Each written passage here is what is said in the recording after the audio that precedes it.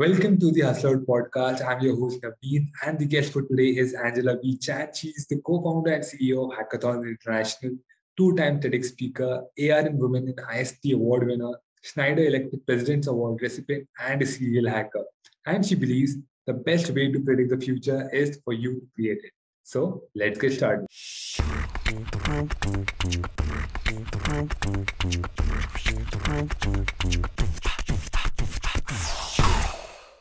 So, hi Angela, welcome to the Hustler Podcast. So, to begin with, can you please share what is Hackathon International and how it got started? Yeah, so Hackathons International is all around giving tech opportunities, roles, anything to do with understanding what it's like to make a positive difference on the world and making that accessible for everyone everywhere. I think a lot of the time, traditionally, we put roles in a pedestal, or we have an expectation that it's going to be a certain kind of particular, person that will fulfill a role, but we want to see a lot of minority groups, any underserved communities, helping to diversify the genders that are put into roles like this, ensuring that when people are in those roles, it offers flexibility, there's sustainability mandates, and it's for the modern employee. So in a nutshell, Hackathons International is all about just bringing, community together, making sure that people are exceeding their high, potential roles, and just ensuring that there are job opportunities that are for everyone. Interesting question about how we got started. So I started doing hackathons almost 10 years ago, and that was a whole different landscape. I had completed my university degree, and I'd been freelancing, doing part-time work, was at some charity organizations as well. And I found that really hard to find a full-time role. I was looking for a bit of, I was looking to make a difference in this world. I was wanting to focus my energy on something that I really wanted to pursue and was passionate about. And so, with a lot of people out there who are very new to their careers, it was very hard to find the right role for me in that space. So basically was thinking to myself, well, instead of putting the future of what I do in other people's hands, why don't I take control of that and see how I could make a difference with what I could do? So from that perspective, I didn't study IT, I didn't study user experience, I never studied business. And so I told one of my friends that I wanted to develop an app to help charity organizations, not only them, but also their support networks. And she's like, why don't you go to a hackathon? Because you need to understand what technology can do, what are business models. And so I went to one and I just met all these amazing entrepreneurs. I met these amazing executives at corporate companies that you would not, we were like, oh, that I know that brand. And so throughout those experiences, I went to more and more hackathons, became a bit obsessed with them. I did around 30 myself before starting Hackathons Australia. And so it started out as a Facebook group, and we'd been running, facilitating events, as well as doing a lot of marketing activations for hackathons that were happening around in Australia. And then with COVID, a lot of organizations were approaching us, seeing how they could tap into the talent market in Australia. So I moved to the US now, and I live now in the US, and I moved there a year ago from today. And so it's been such a great journey, just understanding there's a great landscape where we can share and connect with people all around the world. And that's where kind of our mission comes in and still right now. Yeah, that's amazing. So who were your early employees, the group of people you started with Hackathon International? So who were your early group of people, and how did you find them? Yeah, so with Hackathons Australia, it was through a lot of networking at Hackathons. So the original core team, it was one of my first universities that we, one of the first hackathons that, I actually got to learn and bonded with some people there. And we had a really great rhythm and a pathway. So at my university, the University of Technology, Sydney, that's where Darren, Liv, and we just were, okay, let's do something about this. Let's put this group together. Let's moderate it, see where the opportunities are. With Hackathons International, we started the business officially as a business this year. So it's been very new, but it's been probably since March 2020, 2 years ago, where COVID hit, and we're like, okay, we can expand around the world. What does that look like? And so with that team, the initial team, basically I'd met Dave, and he was working at a corporate organization, and he just was wanting to do something and be part of a startup. He had some great design thinking skills, frameworks. So it was through a hackathon that we met. And then the other person, Patrick, him and I actually went to high school together. So we've been buddies for a long time. He had lost his job previously, and so he was in between jobs, and he was trying to learn to program and understand what it's like to be in the tech world. So I was like, I have an opportunity for you. Why don't we do this together? And he is such a curious learner, thinks, strategically, but is also there to, Google things and make things happen. So that was the initial team. Now both of them are not with us anymore, but we have a new team since we now registered as a fully fledged business. And the people that I have on board are friends of friends, people that we just put a job ad out there. We said, hey, we're looking for the right people. What does that look like?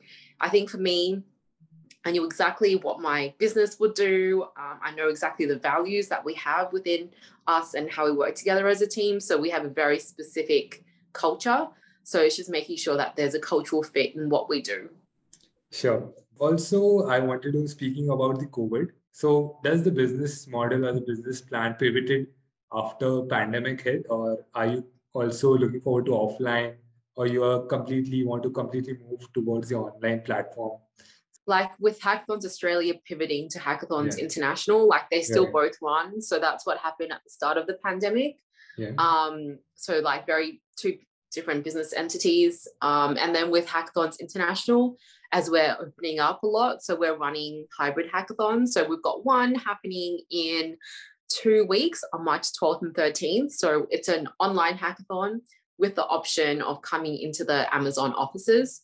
So the online option is very critical for us, especially because we've partnered with a medical college, and we know that everything has to be accessible for everyone. We want to be ensuring that we abide by CDC guidelines as well. So just ensuring that we have that covered.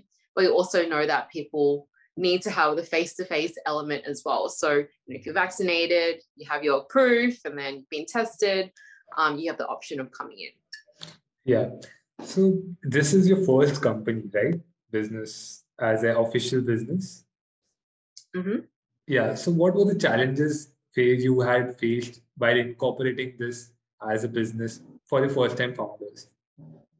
Yeah, I think like when we created Hackathons Australia, I think the biggest challenge was that it was so community focused that everyone wanted a piece in it.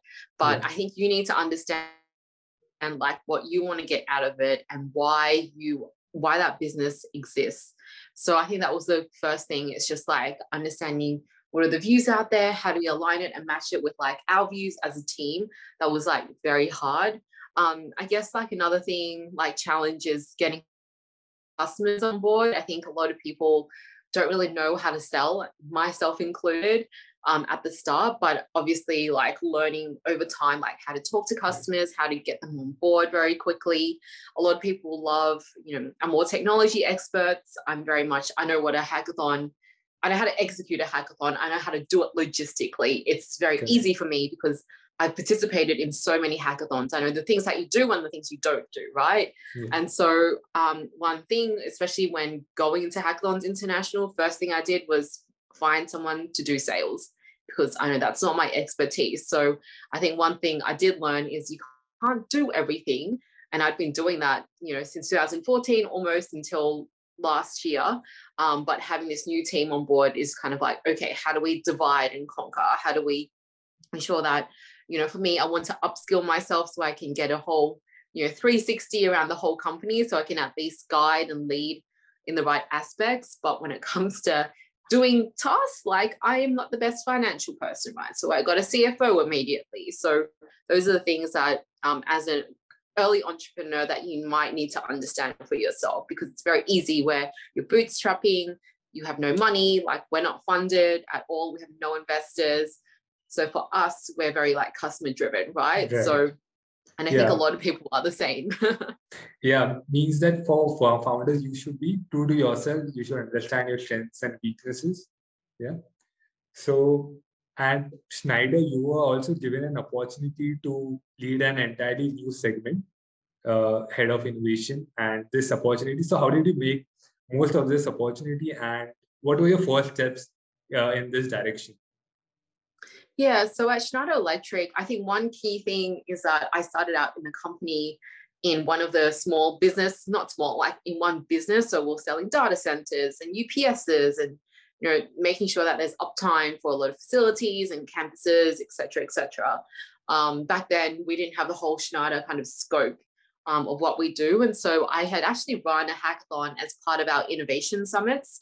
And these are the conferences or summits that we run on a year-to-year basis. What I really liked about that was just the ability for myself to grow, to understand the whole of the Schneider products and offers and everything, because I had a lot of friends in the industry who told me what we did as well, which was really great. I think for the company, it allowed them to be positioned in a way that it was innovative, creative, forward thinking, understand what we did with sustainability, renewables, smart buildings, smart cities, et cetera, et cetera. So the way that it helps a company develop its brand perception, brand awareness, it is a totally different market that you tap into. And so through that experience, like we had one of the judges from Shark Tank Australia come in, ask questions, be one of the judges. We had so many people come in from so many different industries that are not familiar with Schneider, and it was a whole different channel, a whole different way of thinking. And through that experience, I got to meet the country president of Pacific, so Pacific being Australia and New Zealand, and also the head of HR at that time, Pip. And so basically they approached me immediately after the hackathon, and they were like, well, you work in this side of the business, but we think you have great skills, in innovation. Why don't you create something, a role that you want to do and pursue? And so I spent a couple of months just understanding what was the need, where was the gap in the business, how I can utilize my skills to help pursue innovation in the zone. And so from that standpoint, I started running programs on a yearly basis to help accelerate the growth of the company. And that has been like super enriching, seeing and helping talent develop throughout time, how to accelerate the businesses and also generate pipeline. And through that, I think it's been really great, just like networking with a lot of people. And obviously that's really helped me land my job in the US right now in the microgrid team.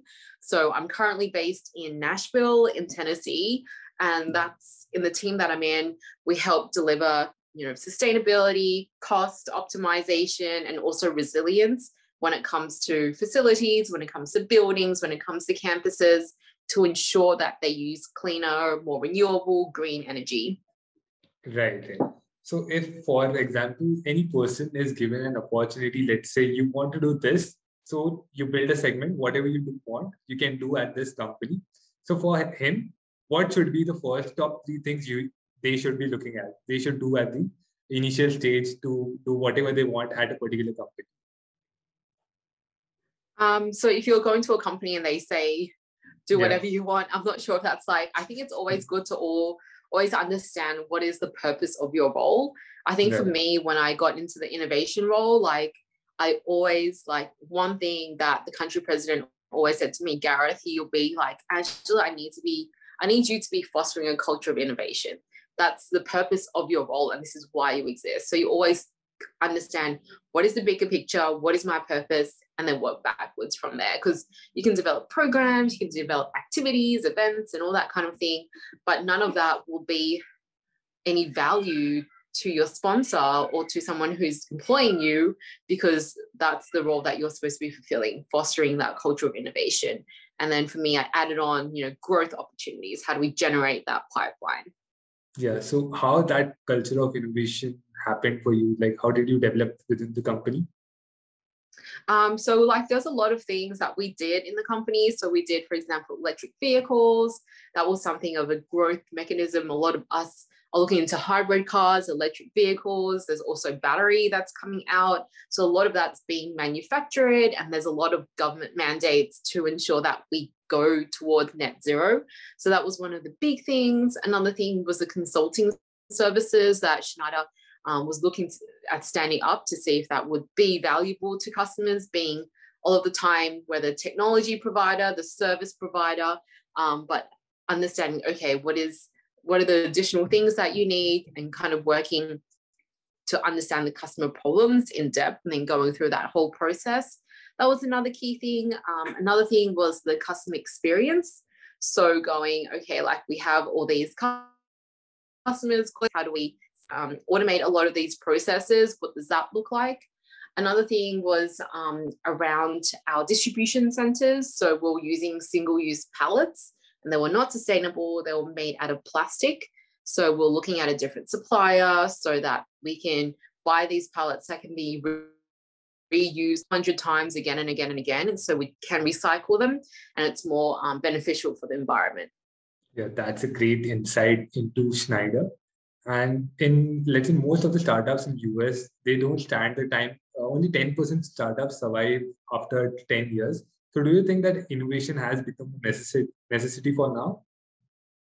Yeah, I think like it does take 10 years to do anything. It's almost approaching 10 years for me, which is saying a lot. But I think for me, it's always around like persistence and passion. So making sure that you do it in a way that is impactful, but doing it on an ongoing basis, because that's how you build your thought leadership. This is how you build your product. This is how you build your service.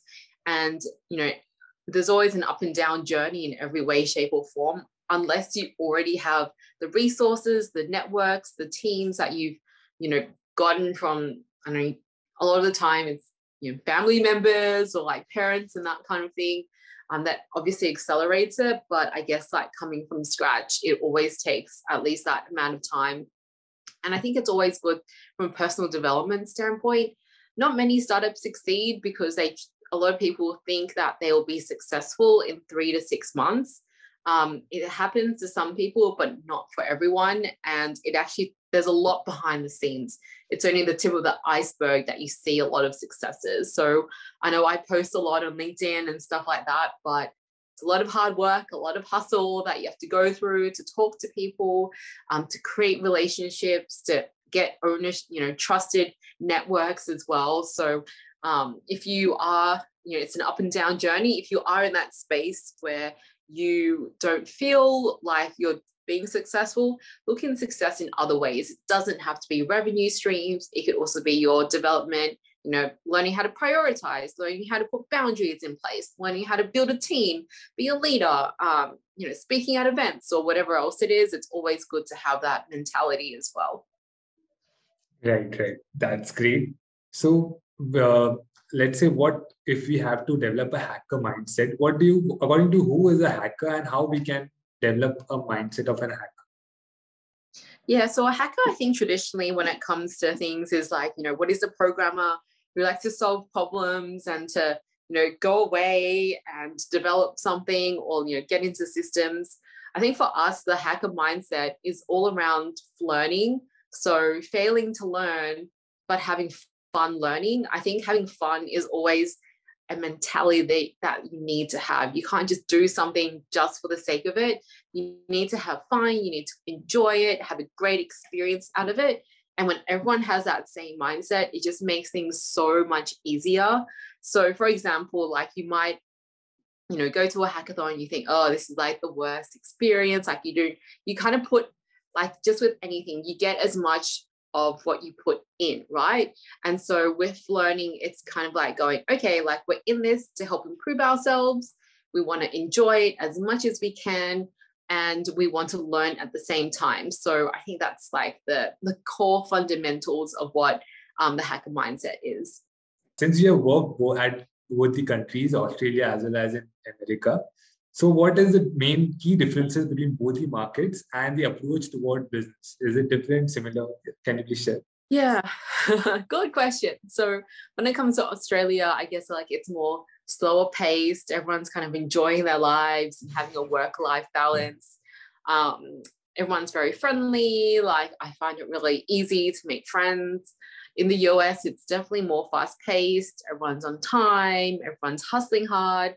You're texting everyone. I'm like, oh, there's too many text messages. Like, I'm fine. Yeah. So I'm guessing it's more civilized in Australia. In the US, there's a lot more disparities, inequalities. There's a lot more clicks than I thought it would be. Just seeing how, there's a lot of different groups, and unless you have a good brand or a good, customer along with you, it's really hard to break barriers. That's what I found.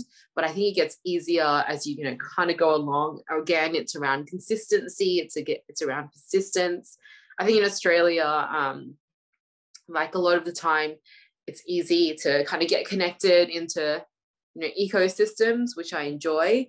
And I think there's a lot more, diversity in terms of like people in the different cities and embracing cultures as well. So I think just making sure that there's a good balance there. Yeah. So how was for example, if someone is looking forward to move to US, so what are the key things they should be aware of? Let's say we are moving from Australia to US. So key things they should be looking forward to. Well, I think one thing that's really helpful is that there are landing pads for startups, especially for US, Australia. So I think there's one maybe in San Diego or San Francisco or something like that. So I think it's good maybe to get connected in there. So for me, I live in the South and it's not one of the big cities in the US. So my experience is definitely much more different than anyone else who goes to New York, for example. So I would say like if you do go to the big city, it's going to be easy for you. There's going to be, a lot more people from around the world, you could say. But if you go to the South, it's very American culture. A lot of the South is around, there's a lot of Black history as well, which is really good in terms of education. I just went to Atlanta the other week, and I went to the place where Martin Luther King Jr. was born, where he led a lot of protests and movements, and there's the freedom riders. And I think from that perspective, you see a different culture of America, just seeing that there was just so many people fighting for freedom, and that's a basic human right. And so for me, I've really enjoyed just learning about that cultural side of things in the South. So just being aware that, like, number one, having an open mindset, educating yourself is also super important. And then making sure that, like, you come in without any biases, always ask questions. Like, I think this year for International Women's Day coming up on the 8th is how do we break the biases, right? So I think a lot of people, they see someone like me and they're like, oh, you're not from Australia. But I'm like, well, I was born there and I was raised there. So that's the culture that I've grown up with, right? So I think a lot of the time we need to also ask ourselves, how do we, be more inclusive and just don't put things, into perspective as we see them to be. Yeah, that's great. We got an idea. So for the next set of questions, it is a kind of rapid fire like questions. You have to answer quickly. So the questions are like, what is the best innovation according to you up till now? What is the best innovation? Innovation. Yeah. What according to you is the best innovation? Oh, I think just the tech, like for me, it's just the ongoing, just seeing what the next wave of the internet looks like with blockchain. Like for me, I'm just like so intrigued. Yeah, we don't know what the cryptos and have you got an idea about what cryptos and the Web3 do you keep a tab on it?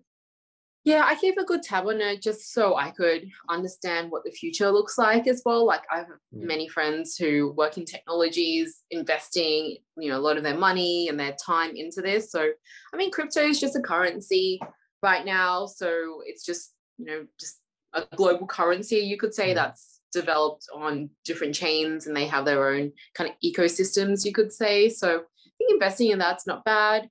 And then there's the NFTs as well, which I've kind of like dabbled into a little, but I think like everyone has their own journey on understanding what that looks like for them. So everyone has their different opinions. So I think if one good thing is just doing research on it. Yeah, I think most of the people are currently doing that. So next would be, what is your motto in life? For me, I like the learning mentality is always what I go for, because it's having fun while learning. Like my mom's always saying like, whatever you do, just like, she's always like, you work hard and play hard. But I'm like, you know what? I just love like just having a positive mindset. Like me, I mean, I don't really like, I like working, but I also enjoy life in general, like being with my friends. Like I enjoy cooking, I enjoy going hiking as well. So having that work-life balance is also key. Yeah, you take life as they come along. So yeah, so what is your favorite startup currently? Oh, I don't know. I guess some of my favorite startups are just this is a good question.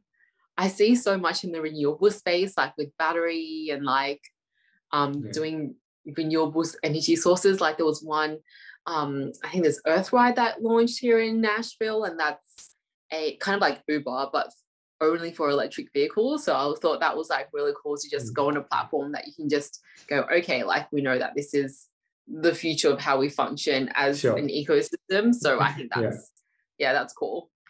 Yeah. And for the last question, what message do you have for young entrepreneurs out there who want to make an impact in this ever-changing tech landscape? I think don't just listen to people and soak and have ideas, always action them. That will be the key thing. Execution is the key. Correct. So with that, we come to an end of our conversation.